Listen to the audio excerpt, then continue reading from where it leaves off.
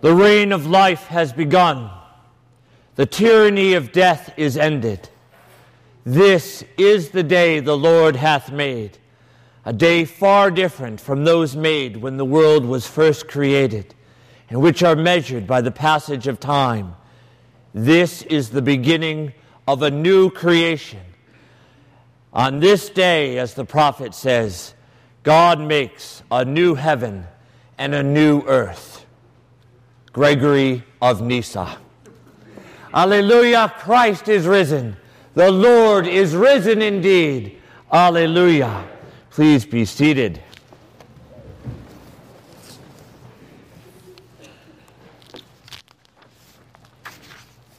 The brothers of Joseph betrayed him. They delivered him up. They sold him as a slave. Joseph was bound and shackled. The scriptures tell us that the iron sank deep within his soul. He was imprisoned, and his sorrow filled his heart. But God delivered Joseph. He delivered him from his imprisonment. He delivered him from bondage, and he raised him up. And Joseph's brothers came to him not knowing it was him, seeking refuge and help, for a great famine had come upon their land. And Joseph revealed himself to them. And in exchange for their having delivered him over to bondage and slavery, he offered them forgiveness. And he offered them life, and life in abundance. He said to his brothers, God has made me Lord of all Egypt. Come down to me. Do not tarry. You dwell in the land of Goshen, and you shall be near me, you and your children and your children's children, your flocks, your herds, and all that you have. Joseph prefigures Christ, whom we handed over, delivered over to be bound, to be imprisoned for our sake. He was bound that we may be set free. He was in prison that we may be released from prison. He confronted sin and death. And when we come to him, like Joseph, in exchange for having delivered him up, for having handed him over, for having bound him, he offers us forgiveness and eternal life. Joseph says to his brothers, do not fear, for God has worked through all of this to bring good. He says to them, come near to me, I pray you. I am your brother whom you sold into Egypt.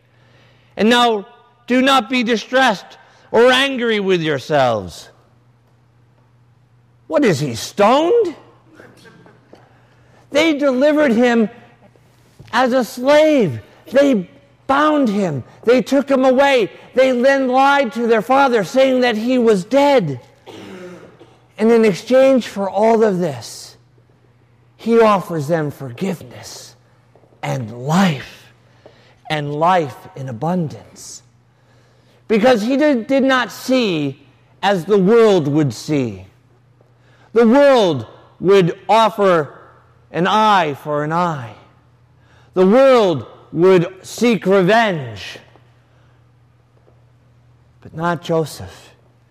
He saw them with the eyes of the Lord. He forgave them. And he offered them life in exchange for what they had offered him. They betrayed him, and he accepted them. As we betrayed the Lord, so he accepts us, offering us life and in abundance. Joseph says to them, God sent me before you to preserve life. Joseph saw God's hand in all that befell him. God's hand. Can you see God's hand in the trials and tribulations of your life? In the sufferings?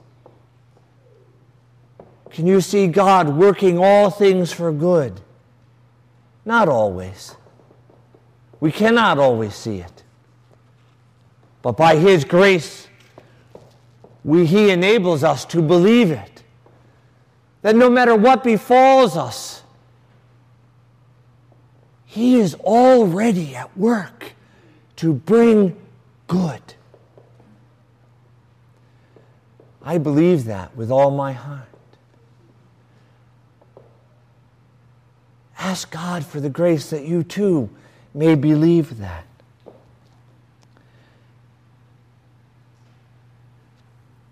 Do you believe that? Kathleen believes that. He's already at work to bring good. If we but love Him, He will bring us life and bring it in abundance. And He will not judge us if we come humbly to Him. He will forgive us and offer us life and offer it in abundance.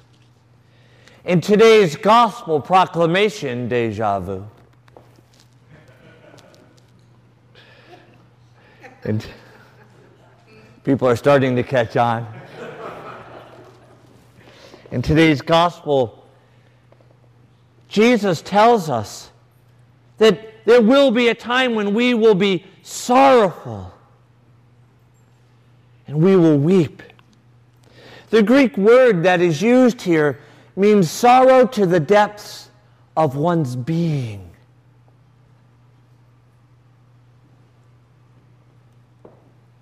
But He tells us that our sorrow will be turned into joy. Like a woman who is in travail.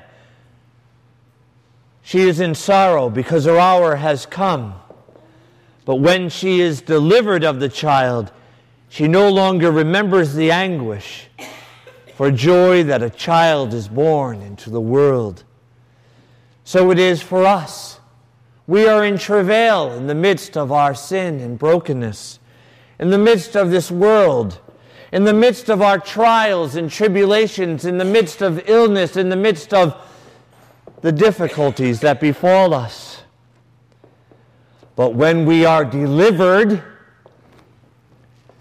then our sorrow turns into joy. And we bear forth life and salvation in Jesus Christ. Every opportunity that befalls us is an opportunity to bear Christ into the world. And we have two choices. We can either take upon us the trials and tribulations of this world and the sorrows of this world, and we can take upon us the difficulties and pain of this world and carry those which will lead to frustration and despair and will cloud our eyesight, and we will become bitter, and we will become spiritually blind, and we will be unable to see as God will have us see. Or we can take upon us the grace of God. For His yoke is easy, and His burden is light. And if we are cast down, He shall raise us up. And if we are broken, He shall make us whole. And if we are sinful, He shall forgive us. And if we reject Him, He will accept us. He will make all things good. And He will offer us a new creation in Him.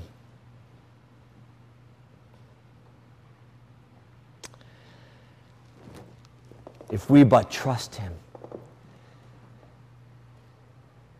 We will never find true happiness in this world if we trust in anything but Him.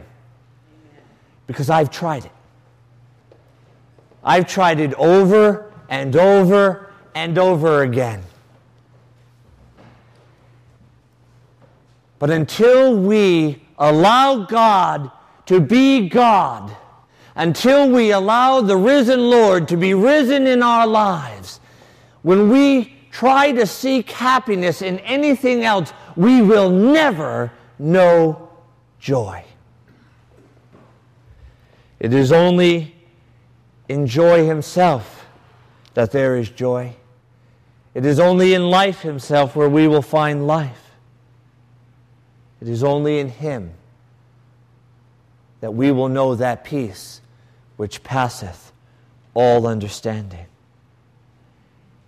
So that no matter what befalls us, we will walk with Him. And as He is risen from the dead, so He will be risen in our hearts and lives. And so Jesus said, "You have sorrow now, but I will see you again, and your hearts will rejoice, and no one will take your joy from you." If your joy is in your accomplishments, your joy shall be taken from you. If your joy and identity is in what you do, your joy shall be taken from you. If your joy is in your sin or the desires of your flesh or in another, or if your joy comes from pornography or fornication or holding on to money as if it's yours and not God's, if your joy comes from tearing others down, if your joy comes from holding on to unforgiveness, your joy shall be taken from you, and you will never be happy. But if you say, "Come, risen Lord Jesus, come into my heart and rise within me," no one will take your joy from you. Even in the time of your death, you will know a joy which passeth all understanding. I've shared this before, but it's worth sharing again. I knew a man in one parish in which I served, and his name was Bill. Bill was like a teddy bear. He was a massive man, but wasn't threatening in his massiveness. He was like an overstuffed teddy bear. And Bill loved the Lord. Now, it wasn't always this way. Bill often didn't walk with the Lord. Often he'd walk with the Lord for a time and then walk away from the Lord and try to find happiness in other things. And time again, Bill would find that his joy was taken away, and then he would return unto the Lord. By the way, on a little side note, when Bill served in the army, he received an autograph that he still had till the day he died from Elvis Presley. Hint after hint I gave Bill. "Someday, Bill, when you go to be with the king, can I have the autograph of the king?" Somehow I didn't get through to him. But Bill needed a heart transplant, and he received one, and he lived for about 10 years after that. And I used to tease Bill. I used to say to him, "Bill, you got a big heart. Of course, it's not really yours, but you have a big heart." But when Bill received that heart, he realized in that moment that nothing else mattered but the Lord.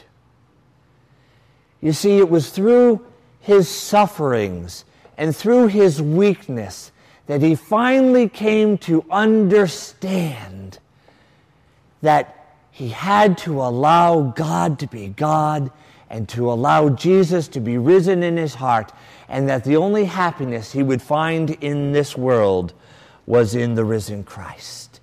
And those 10 years, he told me, were better than all the other years put together, because in that time of his weakness, he came really to know the strength of Jesus.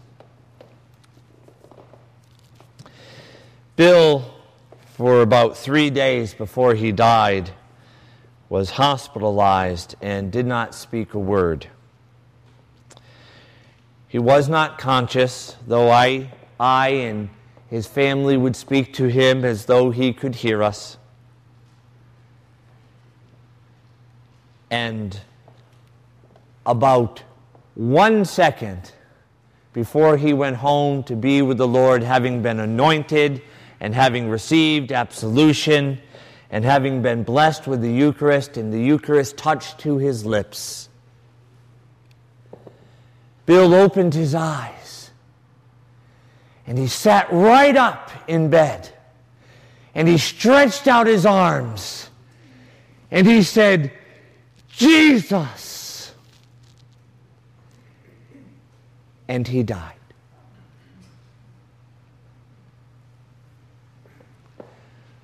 Or should I say, his life continued. That's what awaits us because he is risen. Because he lives, we shall live. We have sold him into bondage. He was imprisoned for us. For our sins, he was nailed to a cross. But when we come to the risen Lord, he says to us, "I am Jesus. I have come from the Father. Do not be dismayed at my presence. I pray you, come near to me. For I am your Lord and your brother, whom you sold as a slave. I was bound, and for your sake I died. But do not be distressed. Do not be angry with yourselves because you sold me. For God sent me before you to deliver you and to preserve your life and to preserve it forevermore. Therefore, God has made me Lord of all. Come down to me and do not tarry. You shall dwell with me, and I with you. You shall be near me, you, your children, and your children's children, and all that you have. For I am risen, and I am your Lord." Amen. Alleluia. Today may not be the day that you die, but let it be the day that you reach out your hands and believe Jesus. Amen.